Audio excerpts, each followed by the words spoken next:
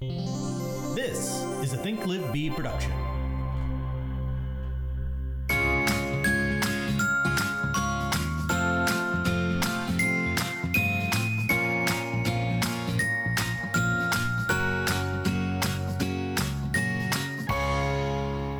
Hello. Good morning. Just kidding. Hey, I can't think about anything or focus on anything. I know. How are we going to do this podcast? Well, the dog is barking in the background, so we're off to a great start. We just started and Pistachio's already barking. Unbelievable. But yes, the reason I can't focus is because we've listed one of our properties for sale. Yeah. And this is actually the first time that we're actually selling. We buy houses. We like to buy them. But we don't really sell them. So it's different. Yeah. It's different. Sure. There's something with buying, like there's an excitement and you definitely, have a focus on that with you're getting something. Well, you're excited about like what changes you're going to make and all the things.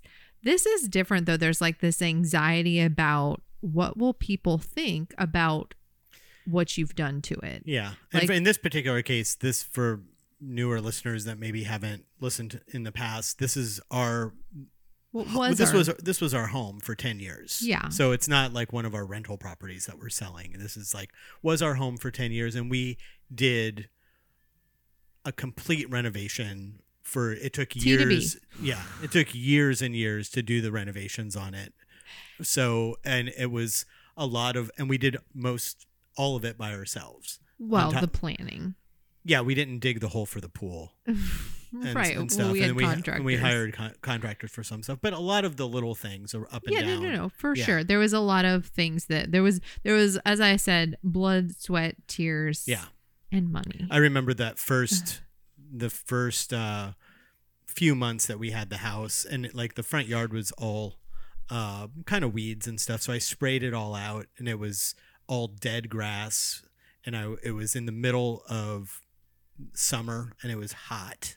And I was just sitting in the front yard. The previous owner had buried extension cords about 3 feet underground and ran extension cords. And then the little end of the cord came up out onto a 4x4 post. And then he plugged like lighting into it for like a post light and stuff. And so super professional. Yeah. And I just remember being down there and it ran into the house is what it did. It ran onto the front porch of the house and then was plugged into a plug. Yeah. And so we ripped that out. Yeah. But I just remember sitting in that hot Florida summer sun, sweating, sitting in a hole that I dug, surrounded by dead grass.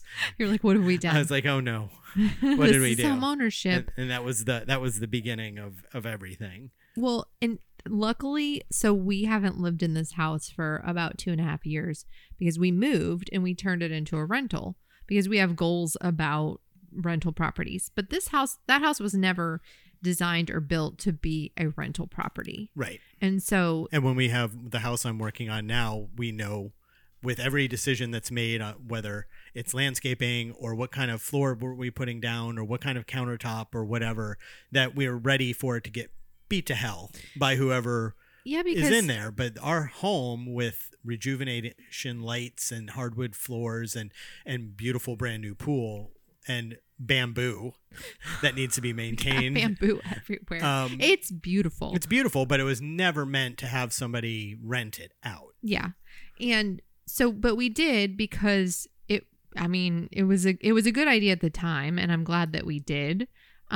But looking at it, once the tenants let us know that they were moving out, I was like, hold on, let's reevaluate this because this house wasn't meant to be a rental and we can just reinvest into other rentals. Right. And not see our little baby that we nurtured fall apart and with tenants and have to redo it in 10 right years. And everything is new right now, so good idea to get rid of it, sell it now while everything in there is new and looks nice versus holding on to it for 5 years and having tenants just because everything is another 5 years old and it's like it's special, and so I feel like I want somebody else to enjoy that and not see it just kind of get beat up. Yeah, with it's like people that are there temporarily. You hear, I'm sure, all the time from buyers, little old lady who's lived in the house for 45 years doesn't want to sell to the investment group from Miami because they're just planning on knocking it over and building something else. And it's like, there are people who say, I don't care, just give me the highest check. And then there are other people who say, I want to make sure that I want, all things being equal, I want the person who is going to take care of it and love it, buy it. Yeah. And I never really understood that until I went to sell my own house. Yeah. Well, and so figuring out listing price and prepping and all the things, I'm doing an experiment. Yeah. Where I'm like, I'm going to be the perfect seller. I'm going to pre-inspect this thing. Yep. We're going to do all the repairs on the list. Yep. We're going to get it in tip-top shape. Before we do photos.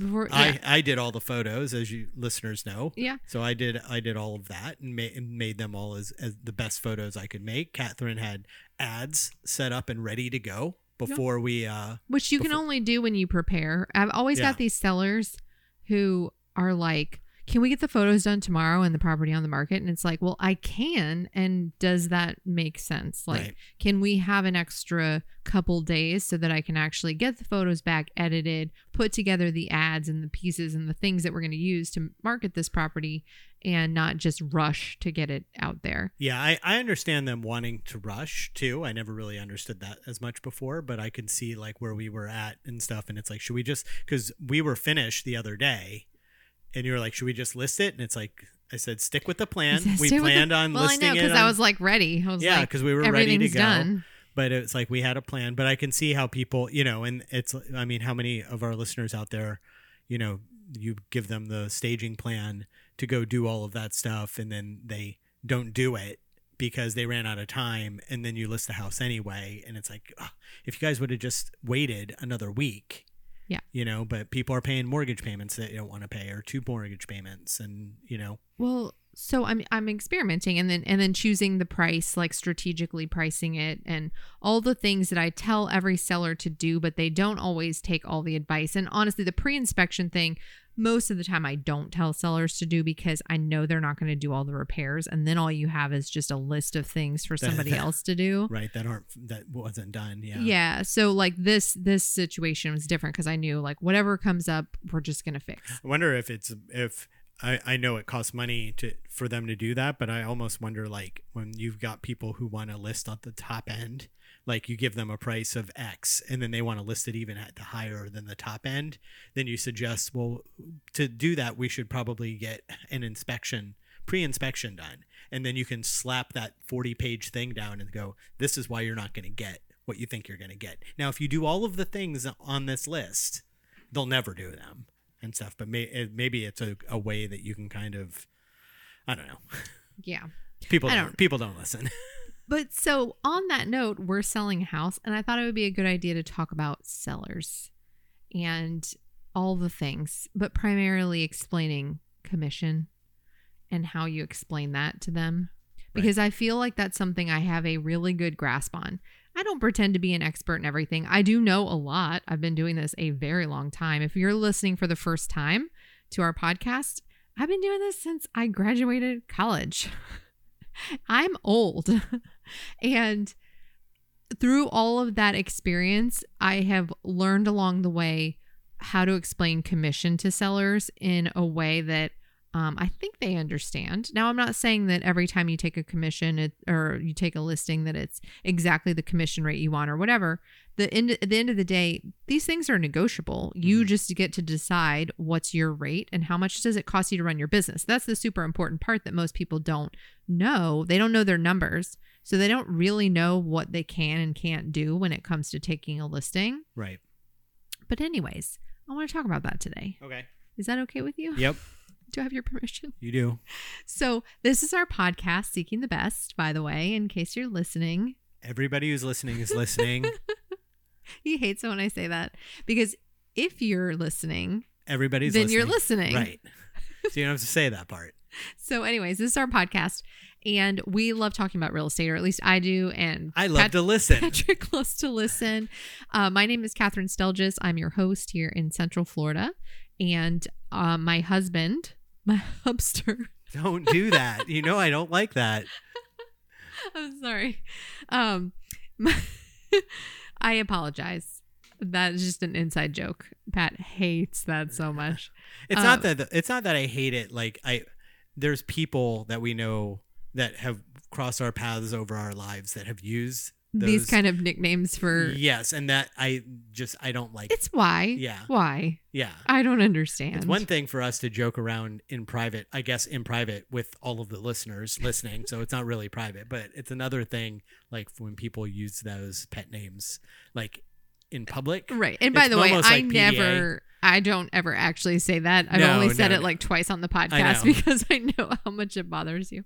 But anyways, Patrick is here. I'm here. He's always around. I'm here.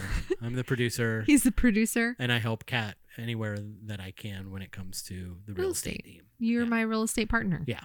You're my partner in life. Silent partner. Yes, he's not involved in the day-to-day operations. She won't let me. She won't let me talk to any of the team. I don't think that's a good idea. They don't want to hear from me. They don't want to hear what I have to say. But anyways, we started recording this podcast. Oh my gosh, like 3 years ago now. Yep. More than 3. Mm-hmm. It's going on 4. That's crazy. And we like to talk about real estate. We're rolling up on 200 episodes. That's crazy. Mm-hmm. We primarily, though, most of the time, it's less telling and more like talking through. Like, I like to come up with ideas and we talk about ways to make things better. That's why it's called Seeking the Best. It's like, okay, yeah, that worked.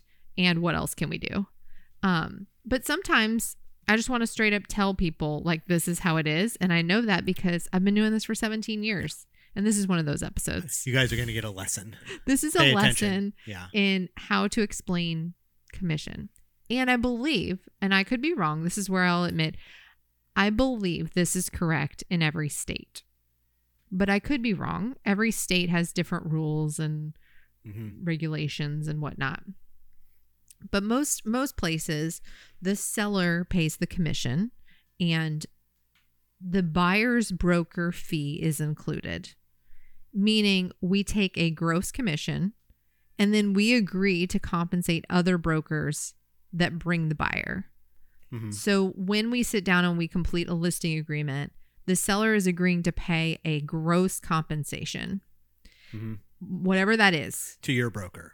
To the listing broker. It's called. Yeah, I said your broker because I'm approaching this as if you were the listing agent. Okay, well, yeah. Okay, so just to keep things clear for people. I'm the listing agent. Right. And when I sit down with the seller, they're going to agree to pay a gross commission or gross compensation. Mm-hmm. That's how it's written out in the agreement. That's the total amount that they'll pay. And then later in the agreement, it describes that I will cooperate with other brokers, agents, who bring buyers, and I will agree to pay them X. Right. And that is a portion of the gross commission. Right. So I'm going to use numbers, and I'm going to use numbers that like are absurd. Use 10 and 5. Okay. That way it's 10%. Easy math. I wish we could get 10%. I know. Everybody knows that that's not the number, but we're not allowed to. Well, we're allowed to do whatever we want, but I just want to be clear. It's all negotiable. Right. But if your listing gross compensation is 10% and you go into a listing appointment, then you might agree to split that evenly. That's something that's done frequently in the business because the other agent is going to be doing potentially half the work. You could argue this a million different ways. Right. I've seen, oh my gosh, so many different Facebook posts. And people think that listing agents should make more because they're the ones who spend money on the marketing and there's a cost to hold a listing, blah, blah, blah. And some people think buyer's agents should make more because you guys are the ones driving around. And I say you guys knowing that I still work with buyers and I have for many, many years. And then there's most of people who are just like, it all works its way out in the wash. Well, so for the most part though, it's common practice to split it because right. 5 and 5. Because there are a lot of duties on both sides. Mm-hmm. And so, but when I take a listing, the compensation that the seller owes me is the 10 in this scenario. Mm-hmm.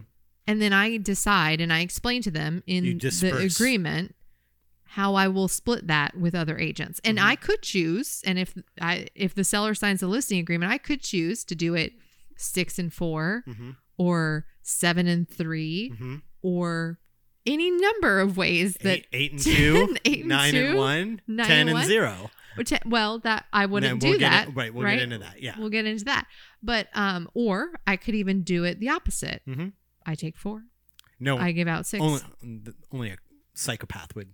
But that's not true. Yeah. In fact, in different markets, sure, different tactics are employed, right? And there's all sorts of different variations. You could have relatives. There could be where you're not going to take the commission but you're going to still pay the right. Other Everybody's agent. been It's I shouldn't say everybody, because if you're brand new to real estate and you're listening to this, you may not have seen a commission check yet. There are often times where you'll sit down. You get in our state anyways, you get an Alta settlement statement. I assume everywhere has settlement statements. And it shows you on the settlement statement what both brokers are making.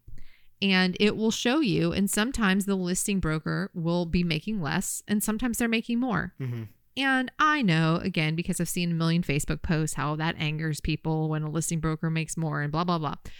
But anyways, the point of this isn't to decide who should make more or what. The point is to explain to you guys how a commission works in almost every listing agreement that I've seen. And the reason why is to be able, because if you know that inside and out, then you can explain your worth and the way it works to your clients. Well, so when you either go, side.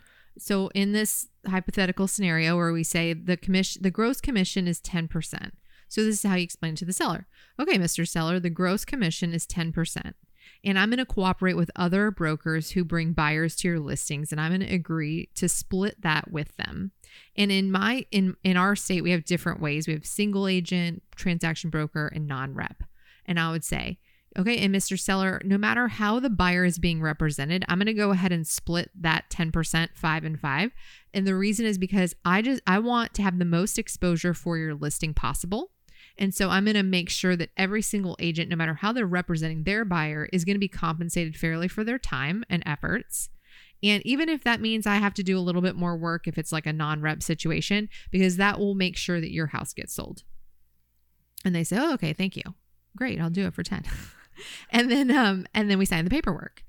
And I think what happens is a lot of people, in the past, there's been confusion even amongst our own industry. And so that's led to a lot of things, which we're not going to dig into too much, but I'll probably mention it at some point, where people think that, like we're somehow, well, I don't want to get into that. Okay. I'm trying to stick to the one thing without getting too ranty. So anyways, so when you're explaining that commission though, you have to know that your gross commission is what you're going to earn if you sell both sides, right? Like if you bring the buyer as a listing agent, in this scenario, you're going to get paid 10%. And why? Because you're actually going to end up doing another job. Yeah. Somebody else's job. If that buyer comes unrepresented and you end up having to help them as well, and they come and work with you, well, you still had to do all of that work. Yeah, you had to open for that side. You had to open the door for them for their. You had to do all the transaction coordination on that side. Well, and all the other things that go, the negotiation, what's your time worth and what's your experience worth. That they're, you know what I mean? Like it's not just hours put in; it's your time and experience that they're paying for as well. And so here's what this is. Okay, now I'm going to go down a bit of a rabbit hole. I don't know if you have that queued up. Mr. Rabbit, wait! Always queued up. It's always there. So, now I forgot what I was going to say. Well, I was talking about time and here's the problem with our industry, and I've always felt this way, is that we don't know our value. We all kind of have this you can go get your real estate license and you can charge the same commission that I am, even though I've been doing it for 17 years. So you could say, and I think it would be a reasonable statement, that I'm a better agent. Yeah. And what I mean by that is more skilled in negotiation and handling transactions. Yeah. And dealing with clients and vendors and everything in between. If you have to get a license in order to be a guide up a mountain, you go get your license and now you're a guide. But if you're standing next to the person who's been up and down that mountain 1,000 times, do you think you're just as good of a guide? Well, of course not. Of course not. And who would you rather hire? Right. I don't want to die on the mountain. The mountainside. Yeah. You know what I mean? Now, in this scenario though, like most, and it's not across the board, but you can, like, it's an interesting industry that you can go get your real estate license and you can charge exactly the same as what I can charge. Yeah. And people can decide to hire you because they happen to know you somewhat. So they're like, okay, I'll trust you with the biggest asset of my life. And that's how this industry works a lot of times. Sure. And I know other things work this way too. But my point is, I've always thought that that's a little crazy, right? That I've been doing this for this long and I don't actually make more money.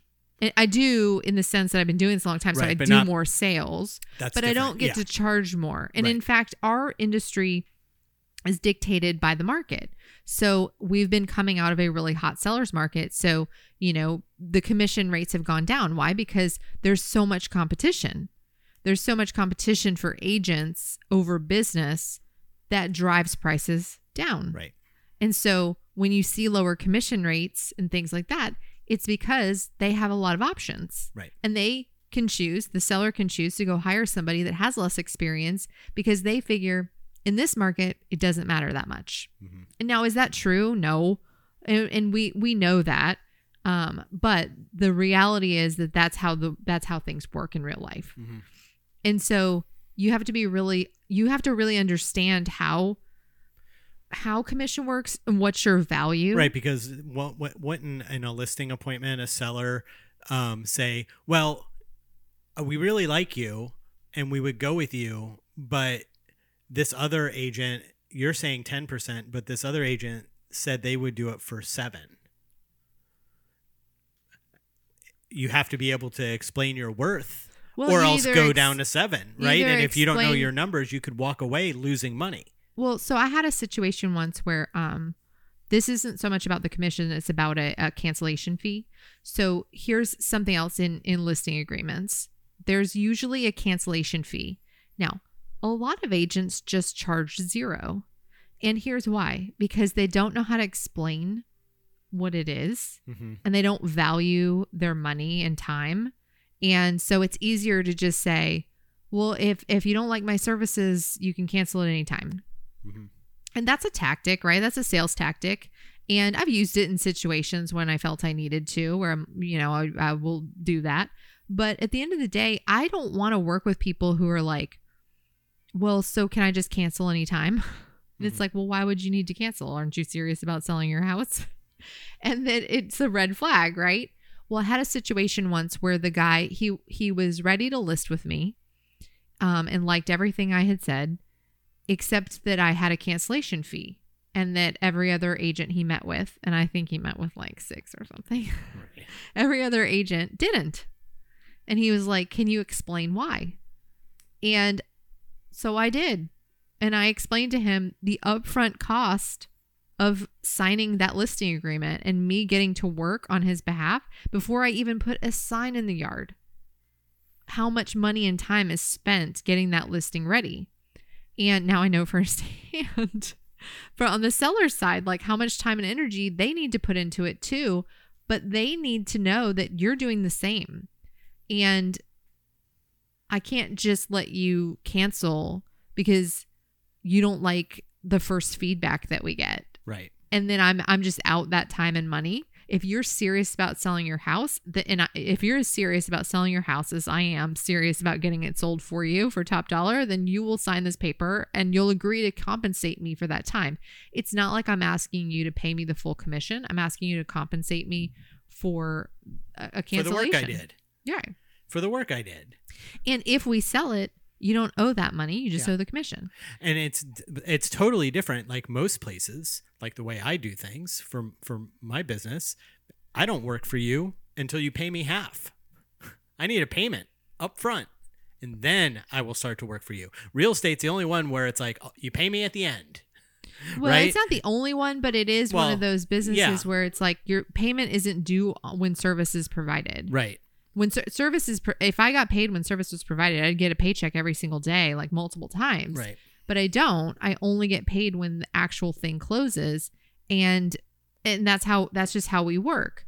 And we all work really hard. If you've been in this business for any length of time, you know how hard you work to earn that commission, and people don't see it. They should when they're bothering you and texting you and calling you at 7 p.m. and you're actually responding to them. But they think that's just your job. And that's just part of it. That's just realtor life, right? And so which is why we hate that. When you think you're being funny and you post realtor life on Facebook or Instagram and it's something that's like that, you're teaching people who aren't realtors that that's what you do. Yeah. And now it's a self-fulfilling prophecy that you kind of create. Yeah. So stop doing that. So, but understanding, like, I think that's one of the exercises that I've done over the last probably 2 years, maybe. I went to, Wait, what? did you get that listing? Oh yeah. Oh, okay. You didn't say that part. Yeah. Okay. That was like that. You remember. It was like a mid-century house. I remember. Yeah, I remember, but the listeners don't. Well, yes, I did get that listing. And I didn't have to reduce anything. Yeah. Or I don't think I reduced anything. Mm-hmm. But the beauty of that situation was that he actually gave me the opportunity to handle the objection. Sometimes you don't get it, and that's frustrating. That's a whole nother conversation. Yeah, that's just the when you get the email because they're too afraid to call that says we decided to go in another direction. Thank you, and then that's it. And then you reply, is there anything I could have done or blah blah blah? I'm looking for feedback, and they just ignore you.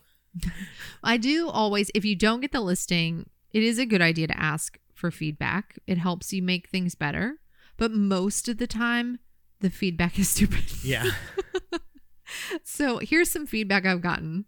This is still relevant? Sure. I had one where the woman was like, we just felt a really strong connection with the other agent. Mm-hmm. And I was like, okay.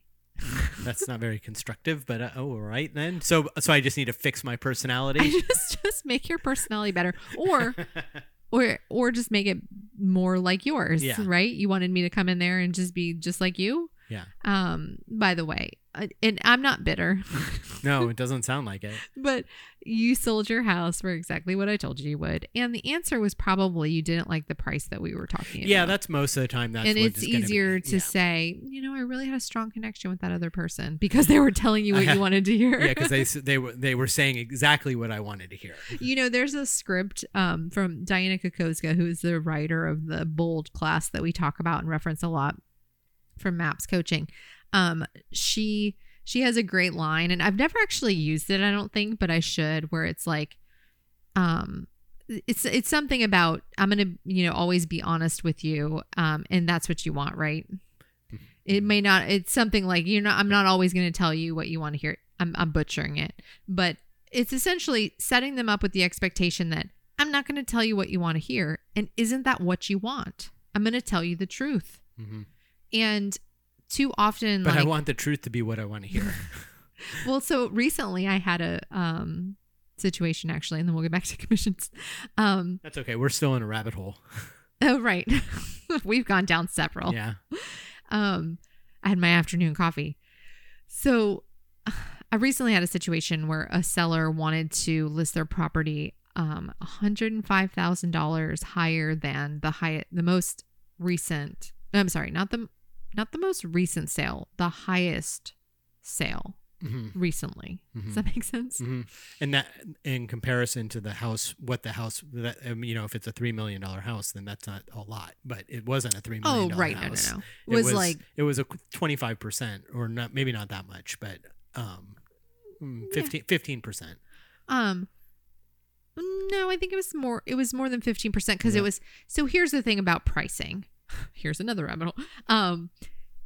If you're within Okay, if you're 10% over market value, you're so far out of the bucket that you're probably not even going to get any showings. The bucket. I don't know what this bucket is. But anyways, if you're that far out of the market, then you're probably not even going to get any showings. If you're like within like a 5%, 10 to 5% range, you'll still get showings. You'll just get feedback that the price is too high, and then you can make an adjustment. So this is how I gauge like a listing. Now, as you get higher in price, that might not be the right percentage because then it starts to get like pretty big numbers. Yeah, we're just talking about I'm talking about middle, your average middle of the road. Yeah. And in Orlando, Central Florida is like $450 to $500. We're Right. talking about like that kind of price range. And so 10% would be like $50,000. So if I think your house is worth, and this is not this specific scenario, but if I think your house is worth around $450 and you want to price at $500, that's a big difference. Mm-hmm. That's a different bracket of buyer that's looking at $500,000 versus the median, or not the median, the average price in the area. And so if you're higher than that 10%, you're out of the market range. So I just always, when I'm talking about pricing, I know going in sort of what I think the range of value is. And then sometimes you're seeing the house for the first time. Well, most of the time you are. And so you're kind of adjusting while you're there. Like, is this nicer or worse than I thought it was going to be? Mm-hmm. And these people are liars. they said they had said the it best was nice kitchen ever. and you're kind of adjusting in your mind what you're willing to do. Because ultimately we're the ones who front the cost. Mm-hmm. And I don't want to go into a situation and spend my own hard-earned money and then not make it back, right? That's what we do every day. When I'm you in take the a habit listing. of selling houses, not sticking signs in yards. Yeah. That's not my job. I'm not in the business of listing houses. I'm in the business of selling houses. So let's choose a price that will cause your home to sell. So you just went right in the script. So I recently was in a situation and I was trying to work them through the realization that it was going to be so much more over what the market value was. If the highest sales price, for example, real quick, you just said about $450 and listing at $5, and these aren't the exact numbers, but it wasn't listing at $5. It was like listing at $525. More. $550. So yeah, because it was $100,000, right? Over what you came out as the top price. They were $100,000 over that. More than 100,000. More than 100,000. And before you start saying to your out loud, yes, she showed them all of the comparables.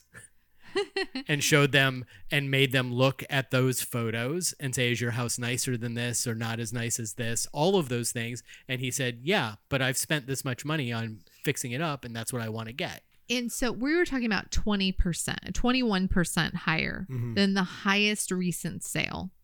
So you might be saying to yourself, well, that's not going to appraise. No, it's not. No, it won't.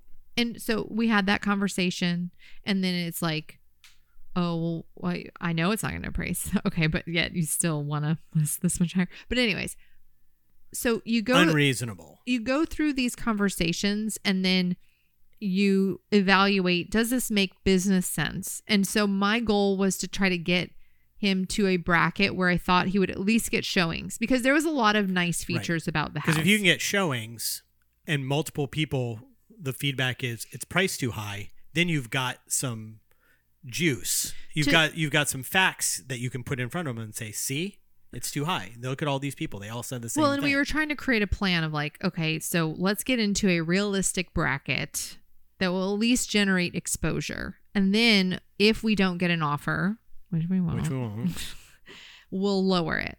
And I thought we were on the same page. And then I got that email, the dreaded email that's like, we've decided to list with someone else. And in that moment, I'm like, good.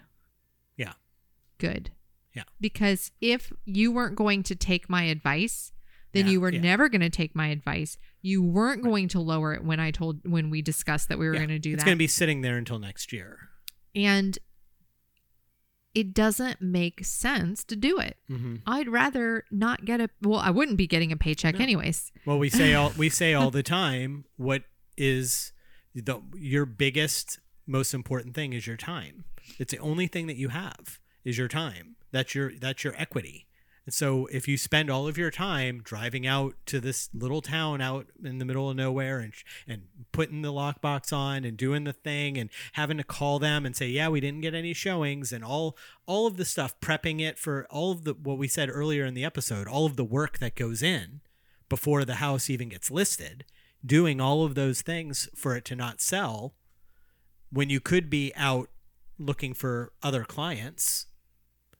Not only are you in the hole because of the money that you spent on it not selling, but you also were not looking for other clients at the time, and you could have found 2 other listings and a buyer in that amount of time that you spent on this listing that will not sell. I know. I wish that, if they would have followed the advice, I would have taken it.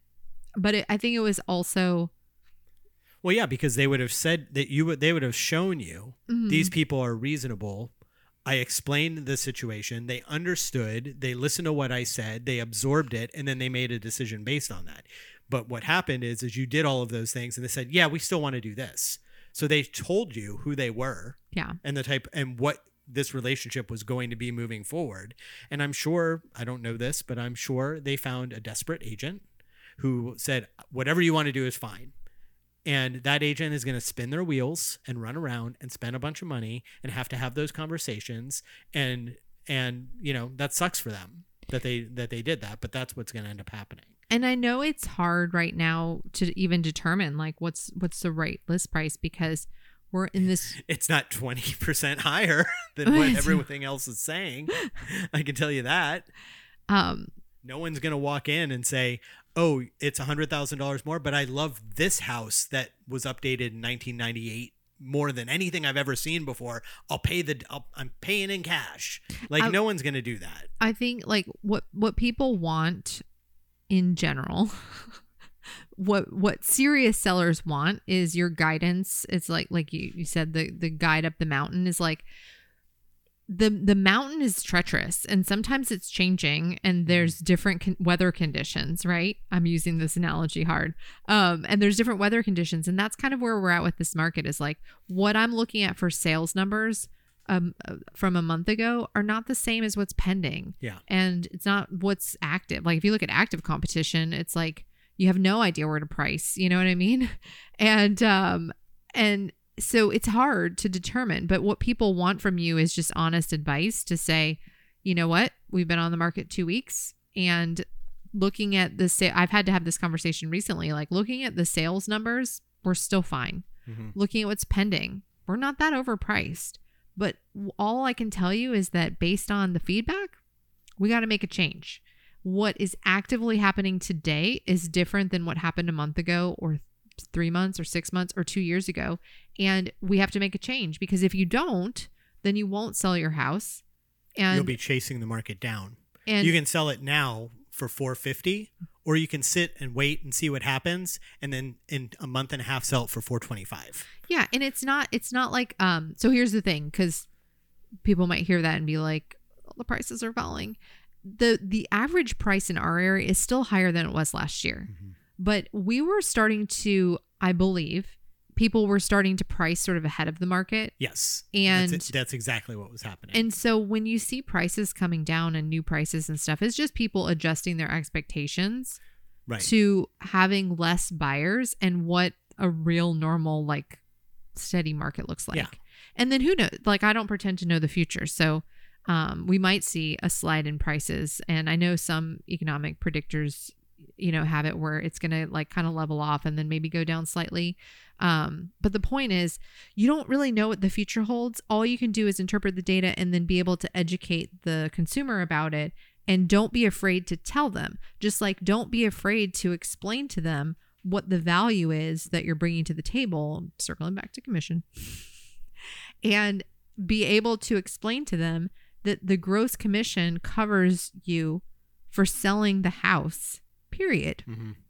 And if somebody helps you and cooperates with you as a co-op agent to help sell the house, you're going to give them some of that money so that they get paid too. Because if you don't, then they don't get paid.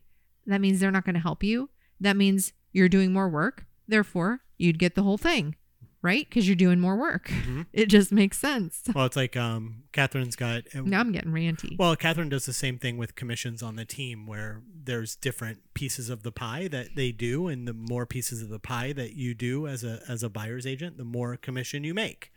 But if Ooh, I'm going to use a pie. that's what this would be. This would be half the pie, and either I'm going to do all of the work and get all of the pie, or I'm going to do half the work and get half the pie. So let's take a break, and then we'll come back and we'll get into wherever the day takes us. Okay. All right, let's take a break. The Think Live Be team is an Orlando-based real estate team with Keller Williams Realty at the Parks. We operate as a boutique-style company with the resources of the largest real estate company behind us. Think Live Be is looking for talented people like you to join our team. If you happen to live in the Orlando area and you're a detail-oriented quick learner, then we might have a place for you. Whether you're a real estate agent or administrative professional, we are looking for individuals who are ready to work hard and ready for success. If you're ready to join the team, visit us at thinklivebe.com. And we're back. Okay. So I was just thinking before we went to break, we talk about knowing your value, and that's super important. And one of the exercises that I did in the last couple of years that I started to get into, and then we got off track, is writing out different commission packages. So meaning like, it was super competitive in the last couple of years. And so trying to figure out how to offer different options for people so that you could stay competitive in the industry. And writing that out actually really clearly allows you to see what you're doing for the seller. And it doesn't take everything into account. So it's like one of those like an AT&T premium, standard, and ultra packages. And then all the list underneath it of all of the things you get for that. You know, the ultra package, you get drone photography and blah blah blah and this and that and everything else, and then but it's a higher commission, the highest commission. And then it's like, then you hand it to the seller and say, pick one. I suggest the one in the middle. Right. And you know, I didn't actually end up using that often. It was only when I knew commission was a concern that I pulled it out and gave them options. And then I will say, in my experience, they always chose the lesser one. The lowest one.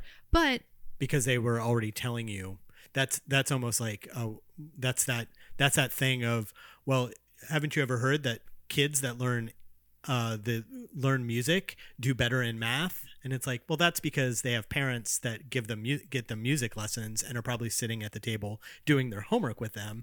It's not necessarily connected.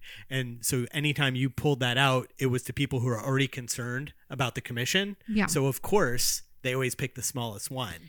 You have to do it to every single one to really get a idea of what it is that people pick. Does that make sense? Yeah, of course. But it also, like, outlining what the packages are lets you, first of all, if somebody chooses the lower package, that's fine, because I know, right, I worked the math to say I can do these things at this commission rate and still make the same profit and still sell your house. Right? It's not going to be too detrimental to you, and I can still make the same or close to the same profit because I'm not going to do as much stuff as you get with the regular service. And so it helps outlining those things and seeing, like, where really are you spending your money. It doesn't account for time, by the way, which is our biggest asset. And we've talked about that many times. It doesn't account for every minute you'll spend working on things, but it lets you really just get a clear picture of hard costs and things that are going to go into it. And so that's a good exercise to do, is write out, what are you doing for sellers? It costs money.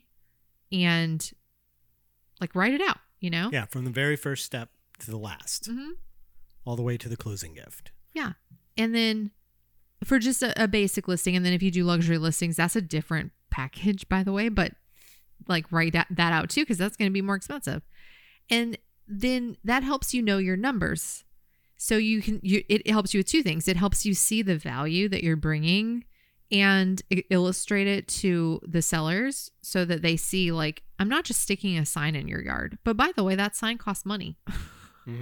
And it also helps you determine your numbers. So there's a really great I'm sure it's still, like, I'm sure you can find it on YouTube or something, but Ben Kenny has a script that he used to use to explain commission, and he would take like a business card and he would rip it into 3 pieces. Okay. I think he would take like dollar bills, or not rip dollar bills. Maybe it was business cards, but maybe he took $6 bills. And yeah, I think it was dollar bills. All right, pick one. Was Phoebe there? Jesus. Okay. So let's say you have $6 bills. I think that's what it was. And he would take 3 and immediately move them to the side and say, this is to pay the other agent. And then he would explain the other 3, or in our scenario earlier, 10. Mm-hmm. So here's 5. 5's going this way. And then these other 5. And so in the 3 example, it works really well because it breaks down kind of like this. Okay, so Mr. Seller, like, here's 3. This is going to pay the other person who's going to be helping get this house sold, working with the buyer. And then here's the other 3. And then this goes to pay taxes. That's 1. This goes to, actually, I think it's broker. Like, right. And everybody's splits are different or whatever. It's not exact, but the point was, like, this is, the cost of business to pay the brokerage, etc. That's 1. This is to pay the IRS because they got to get their money, right? That's 2. And then this is what I take home, which is 1 left over. So when somebody offers, so when they see that number that says $28,000, well, so all they can see is that's what my realtor is making. Wait, you're messing up my thing. Sorry. But so at the end of that script, and I'm always butchering other people's scripts, but it's a visual illustration of where the money goes, so they can understand that, first of all, you're not taking all of that home, and secondly, what he says at the end of it is, so Mr. and Mrs. Seller, when the other agent offers you less commission, where do you think that they're taking that from? I mean, they've got to pay the IRS, right? They got to pay the other agent. They got to pay the other agent. They got to pay their broker. Right. And so, do you think that they're taking it from their own commission, or are they going to take it? Right. Or are they going to take it from the marketing? And I kind of messed that up because it's like the marketing, IRS. Right. Yeah. I think the IRS and broker go together. Right. And then the other one is marketing. And the other is marketing your home. And so here's the thing. In that script, do you necessarily spend 30% of the commission on marketing that one person's home? I don't know. Everybody's business is different. But what I can tell you is that the cost to operate my business, just like any other MREA business, should be about 30%. Mm-hmm. So the cost to run my business is roughly 30%. Right. Because it's not just marketing. It's there's the other part of running the business that's in there that you can, like, the TC work and all of the rest and all of those other things. So when you've got an agent who says, "Oh, I can take that. I can do it for less." Well, that's their communication with you. That's making sure that I've got people on my team that are making sure that the ball doesn't get dropped and things don't slip through the holes, and that we don't end up on closing day not being able to close. But the person who is taking it for less, they're cutting corners. They have to, because 5.5 of this goes to these things that I showed you, and they're going to keep their profit. So that's the only place that and that's going to hinder you. So that's the and again, I just messed it up royally. But people are getting the idea. The idea is you have to be able to explain and illustrate this when people question it. Some people just understand and value it. Yeah. If people have had good experiences with you previously, they're not going to question anything because they're a past client. They already know your value. That's why they're back. Yeah. Or if they've had good experiences with other real estate agents and professionals in the past, they don't know any different. They value that, what that provides, then they won't question things either. But everybody else might ask questions about commission and things like that. And you have to be able to explain all of that business. Now, so one of the not the reason, but one of the reasons we're talking about all this stuff is because there's all this stuff about buyer's agents and commissions going away and blah blah blah. And I'm not going to get into the weeds on all of the lawsuits and all that crap. No, go read a Facebook page. There's plenty of people giving their opinions on. Yeah. I don't like to get all in the weeds on that. I was kidding, by the way. Do not do that. I know you were. You guys, I said this to Catherine. The people who have all of the time in the world to go onto Facebook and type 30 paragraphs of what they think aren't making their calls to their sphere. So that's what they should be doing. But instead, they're on Facebook doing this. Do not listen to those people. They don't know what they're talking about. Yeah. Well, so I make the mistake, like, I'll get up in the morning and I'll come down to feed the dogs and stuff, and I'll sit down for a second and I'll have my coffee and I'll open up Facebook for a second and I'll be like, nope. Yeah. Shut it down. Yeah. Because that's all I'm seeing. Because, when you're in real estate, yeah, all you see is other people's realtor stuff. And so you think that this is like consuming the entire world, but the reality is it's just only in the realtor world. Yeah. Nobody knows what is. Yeah. But so I don't want to get in the weeds on all the lawsuits, nor would I pretend to understand 100% what's going on.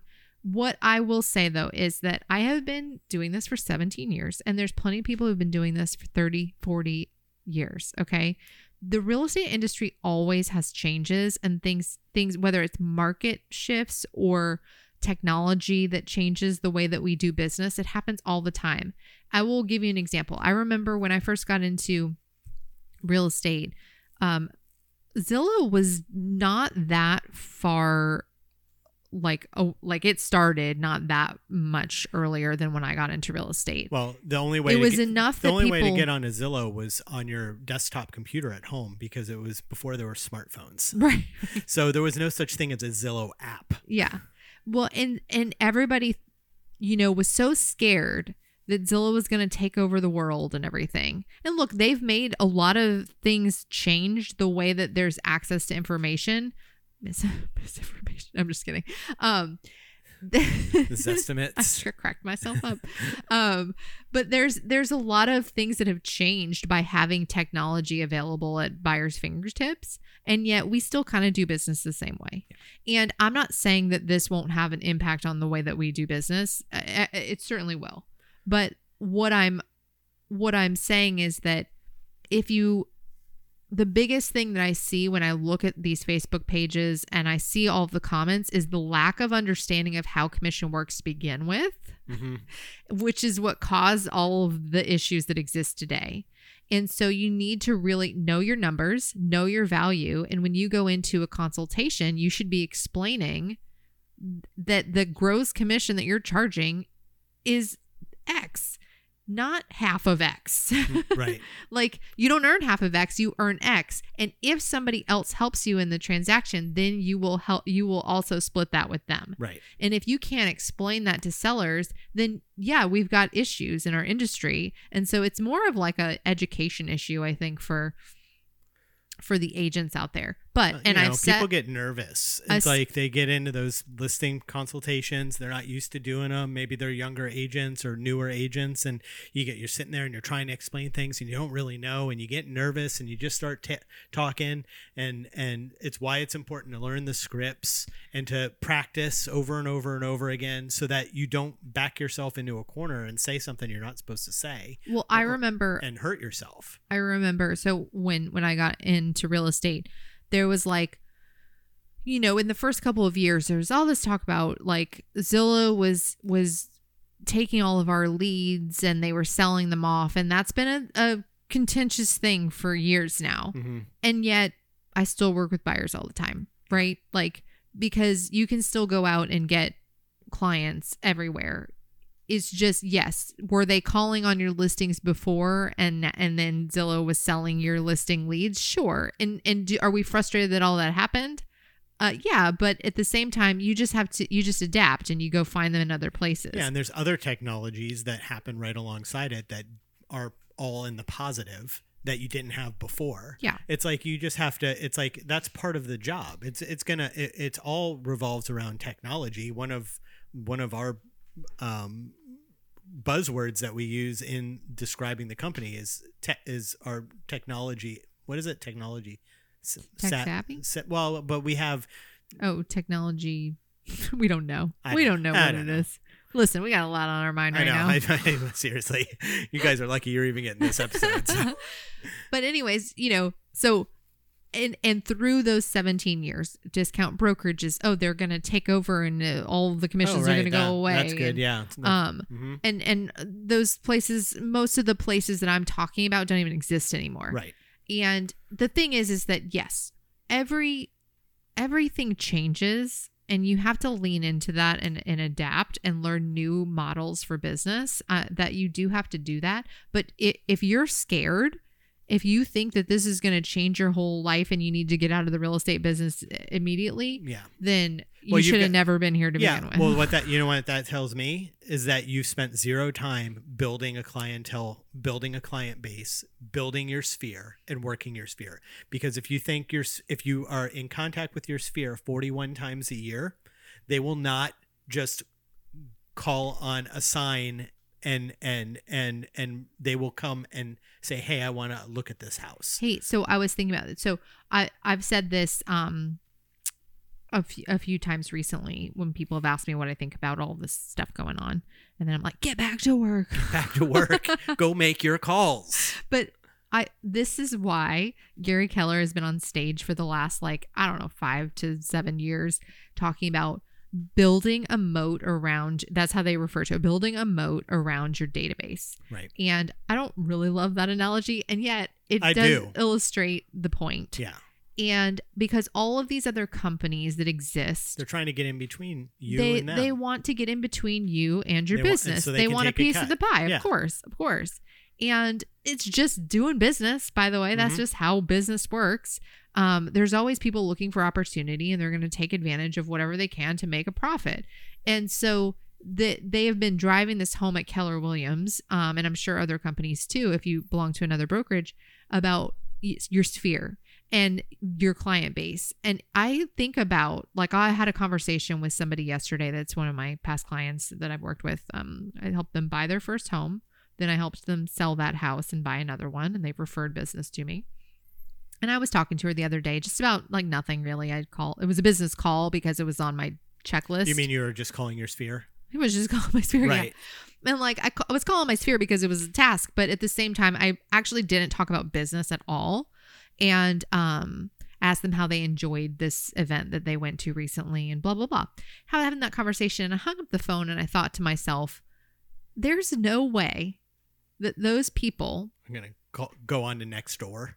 They're not going to go if they wanted to move again. There's no way that they're going to go call on a sign and go work with a listing agent. Of course not. I will be the first call the minute it pops into their head that they should buy something, even if it means that they're sitting in a house, because sometimes that's what happens these days is buyers are always looking, right? Mm-hmm. And then, I should say people are always looking until one day they just are a buyer. Mm-hmm. Happened to us. Yep.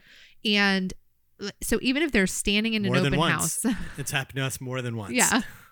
Even if they're standing in an open house, they would pick up the phone and call me and say, hey, this is random, but we just walked into a house and we want to buy it. And I would be like, okay, let's do it.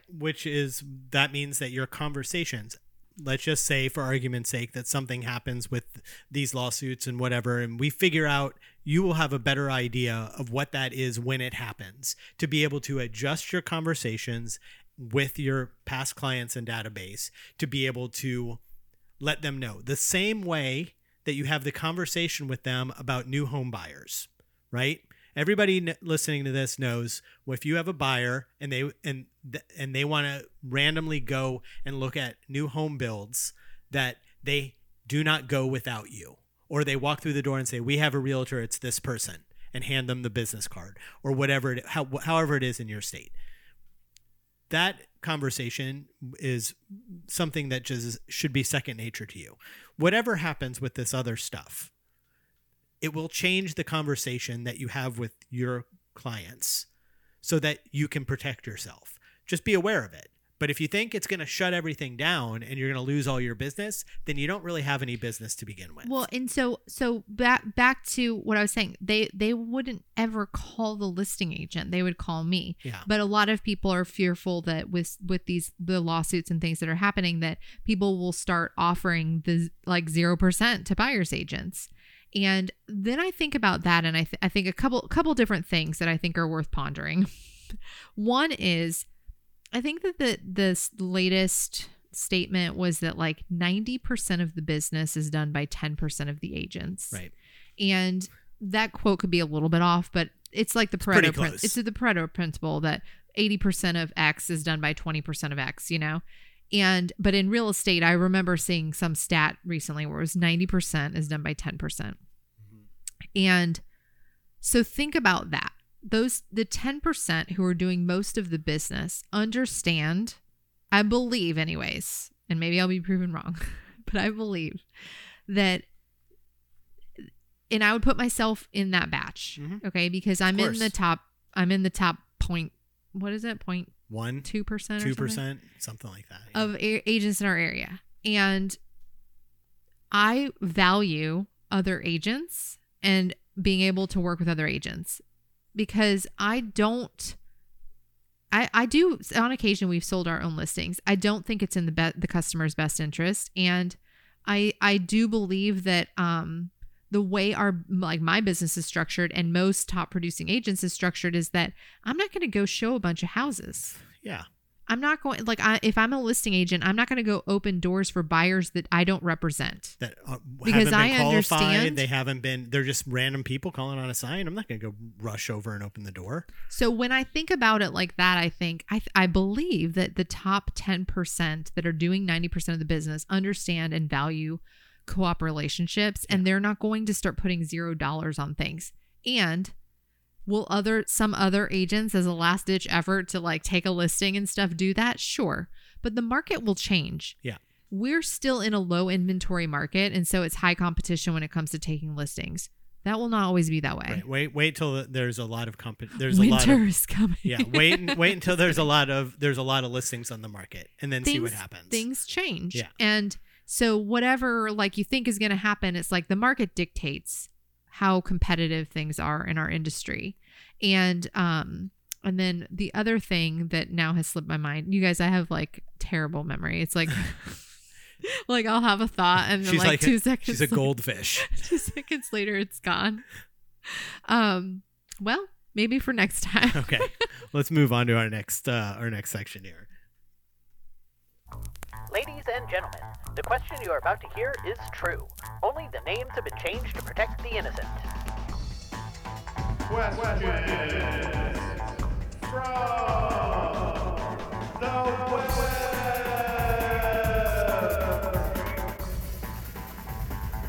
web. Question from the web. What do you do to help owner-occupied houses get show ready? Some of my clients are, not the tidiest of people. Boxes and junk and stuff everywhere. What are some resources or things you do to get houses like these show ready so that the photos come out looking good and that the houses are in good shape for showings? Mm-hmm. So I do what I call a staging plan, where I take photos of the house as it exists when I'm at the listing appointment, which nobody ever cleans their house. So it's usually pretty bad. And so you walk in and then I walk in, I do the listing consultation. When they commit to working together, I go take photos around the house. You say, let me walk through this as if I was a buyer. Right? Well, I do that. I walk through the house before we sit down to do the consultation. And then once we've agreed to work together, I see. Or if I think we're on the edge there, but they're those people that just will not sign the paperwork that day, I will say, here's the next step. So you don't have to go back. If you call me up tomorrow and you say, hey, let's get started, I want to be prepared. So would it make sense for me to go ahead and take photos of the house so that I can prepare your staging plan if you want to move forward tomorrow? And it gives me a good clue as to if I'm going to get the listing. Mm-hmm. Because if they're oh yeah, go ahead. Or no. Then I'm we're good. We're good. Go ahead, Catherine. We don't need you to do that. Yeah. Then I'm okay, I did not get that one. So once we're at the end and we've committed to working together and either signed the listing agreement or I feel like it's a good chance, I go around and I take photos of things that I think they need to fix. So you paint, you specifically remove. go in and look for peeled paint, spots on roofs or on ceilings, Yeah. those kinds of things. And like then things she has, to she pack and move. she knows specifically what she's looking for from doing. Yeah, it, like so let's say I take a photo of a bathroom. In the bathroom, here's like every single house. This is what's going to need to be done. Clear off your vanity. I don't need to see all your toiletries all spread out everywhere. And clean out your shower or tub. I don't need to see all your toiletries in the shower or tub. And for the most part, that's it. Unless I think that they could benefit from like painting or extra cleaning Deep or cleaning. something. Sometimes they'll have like half the light bulbs are missing. They never fix the light bulbs. They never do it. I put it in every I staging know. plan. I've been trying to get these sellers to put light bulbs in, and they never do. So I don't know how people live like that. I don't know how you live like that. I know, like guys, if the light first of bulb all- goes out, just change it. First of all, they're all LEDs, so it's like they hardly ever go out. Well, but, in our house. well, yeah, but could you imagine like how long would it take if we woke up and the light in the library was not on? How long do you think we would go before I had changed out that light bulb? I think that would be the first thing you did before you made my coffee. Right. So when we walk into houses and there's one of those chandeliers and 6 of the bulbs are burned out, I don't get it. Anyway, This is off topic, but why do people keep their houses so hot? I know. Okay, sorry. They do, but yeah, But so I'll take photos of each room and I'll tell people what they need to paint, move, furniture to get rid of. Like people always have like so much furniture, yeah. and Well, like I always say- like it's little things like why do you have like 5 side chairs and 2 small tables in your bedroom? Like get rid of all of that. You Yeah. know what I mean? We always say we want other people to be able to look at this house and make it look like they could live here, which means you have to, and we also want it to feel large. So you have to remove furniture. And what I always ask Catherine to say is, you're planning on moving, right? Put some of this stuff in boxes. Yeah. You're And planning on moving. And that's what pack it up. for owner occupied, like you want to push them to get a storage unit. Yeah, or sometimes they got a 2-car garage. You start You can stacking put stuff stuff in in- that garage. Mhm. Yep. Whether it's put it in your garage or even like, depending on how cluttered their house is, sometimes it's just like putting some stuff in a few boxes in a Yeah. closet and you won't even notice. But yeah, it's you've got to get them to pare things down. I'll also give them recommendations on things if I think like, let's say you have a really nice feature in the house, like let's say you have a pool, but there's no furniture out there. I would recommend putting furniture out there or like an outdoor rug with a table, just something to showcase the space. Right. But at the end of the day, what she does is says specifically when she walks in, I'm going to walk around the house and take some photos so I can put together a staging plan for you, which isn't this passive aggressive sort of thing of you sending an email later on of maybe you could try to do this. She's letting them know right from the beginning, this is what you do. This It's is the way also- this is going to work. And these are the things I am going to work really, really hard to sell your house. I'm going to need you to buy into that too. Well, and it's also, I think most of the time people do want that advice. Yeah. Every now and then I think Yeah. they're like, I don't want to do it. Well, especially if they don't live there. But it's also in the video that I send. Right. It's like it's essentially a pre-listing packet, but it's a video that goes out with the calendar reminder that says like, I'll see you at your house at this date and time. And it's just like a 2-minute video that it Kind of explains introducing yourself me and how we yeah. do things. And one of the things it says in there is I create a staging plan. And so they're prepared for like, that's going to be the first thing we're going to do is we're going to get your house ready. Right. You want to make top dollar? Well, this is how. And Catherine's been doing this long enough that we have a basic kind of generic staging plan that everybody gets that covers all of the basics, and then she makes a specialized one that has the extra things with the photos and stuff. But that first page is just the general things that you would want somebody to do to pressure wash the house and all of those kinds of things that you Yeah. would want to have happen. Yeah. So Yep, that's it. Flow in. Flow in. Small win. Kat, do you have a small win this week? Oh man, I didn't come prepared. I mean, I can't think about anything other than getting this house. I know. It has been a 2-week kind of nonstop thing of trying to get it ready and done, and every single day. Luckily, I've had some time to be able to go over there and do it, and we've got really good contractors that helped us out right at the beginning. We had most of the stuff we were doing was outside stuff, so we got to do that while the tenants were still there, and so we kind of got ahead of the game. But it has been kind of fully engulfed our personal time for the last 2 weeks. I mean, I guess our small win is that we're getting the hell out of here for a week. Yeah, we're going on our annual vacation trip to North Carolina, so that's going to be nice. That's something to look forward to. So hopefully by the time we wrap this podcast up and Catherine goes and grabs her phone, we'll have an offer. Knock on wood. That's me knocking on wood. Fingers crossed. Hey guys, remember to rate and review us on iTunes. It really helps new listeners to find us. Send your questions from the web to onseekingthebest@gmail.com. Leave us a Spotify voicemail with your questions and we'll play it on the show. All info is in the show notes. And for Kat and myself, thanks for listening, and we'll figure this all out next week. Bye. This has been a Think Live Be production.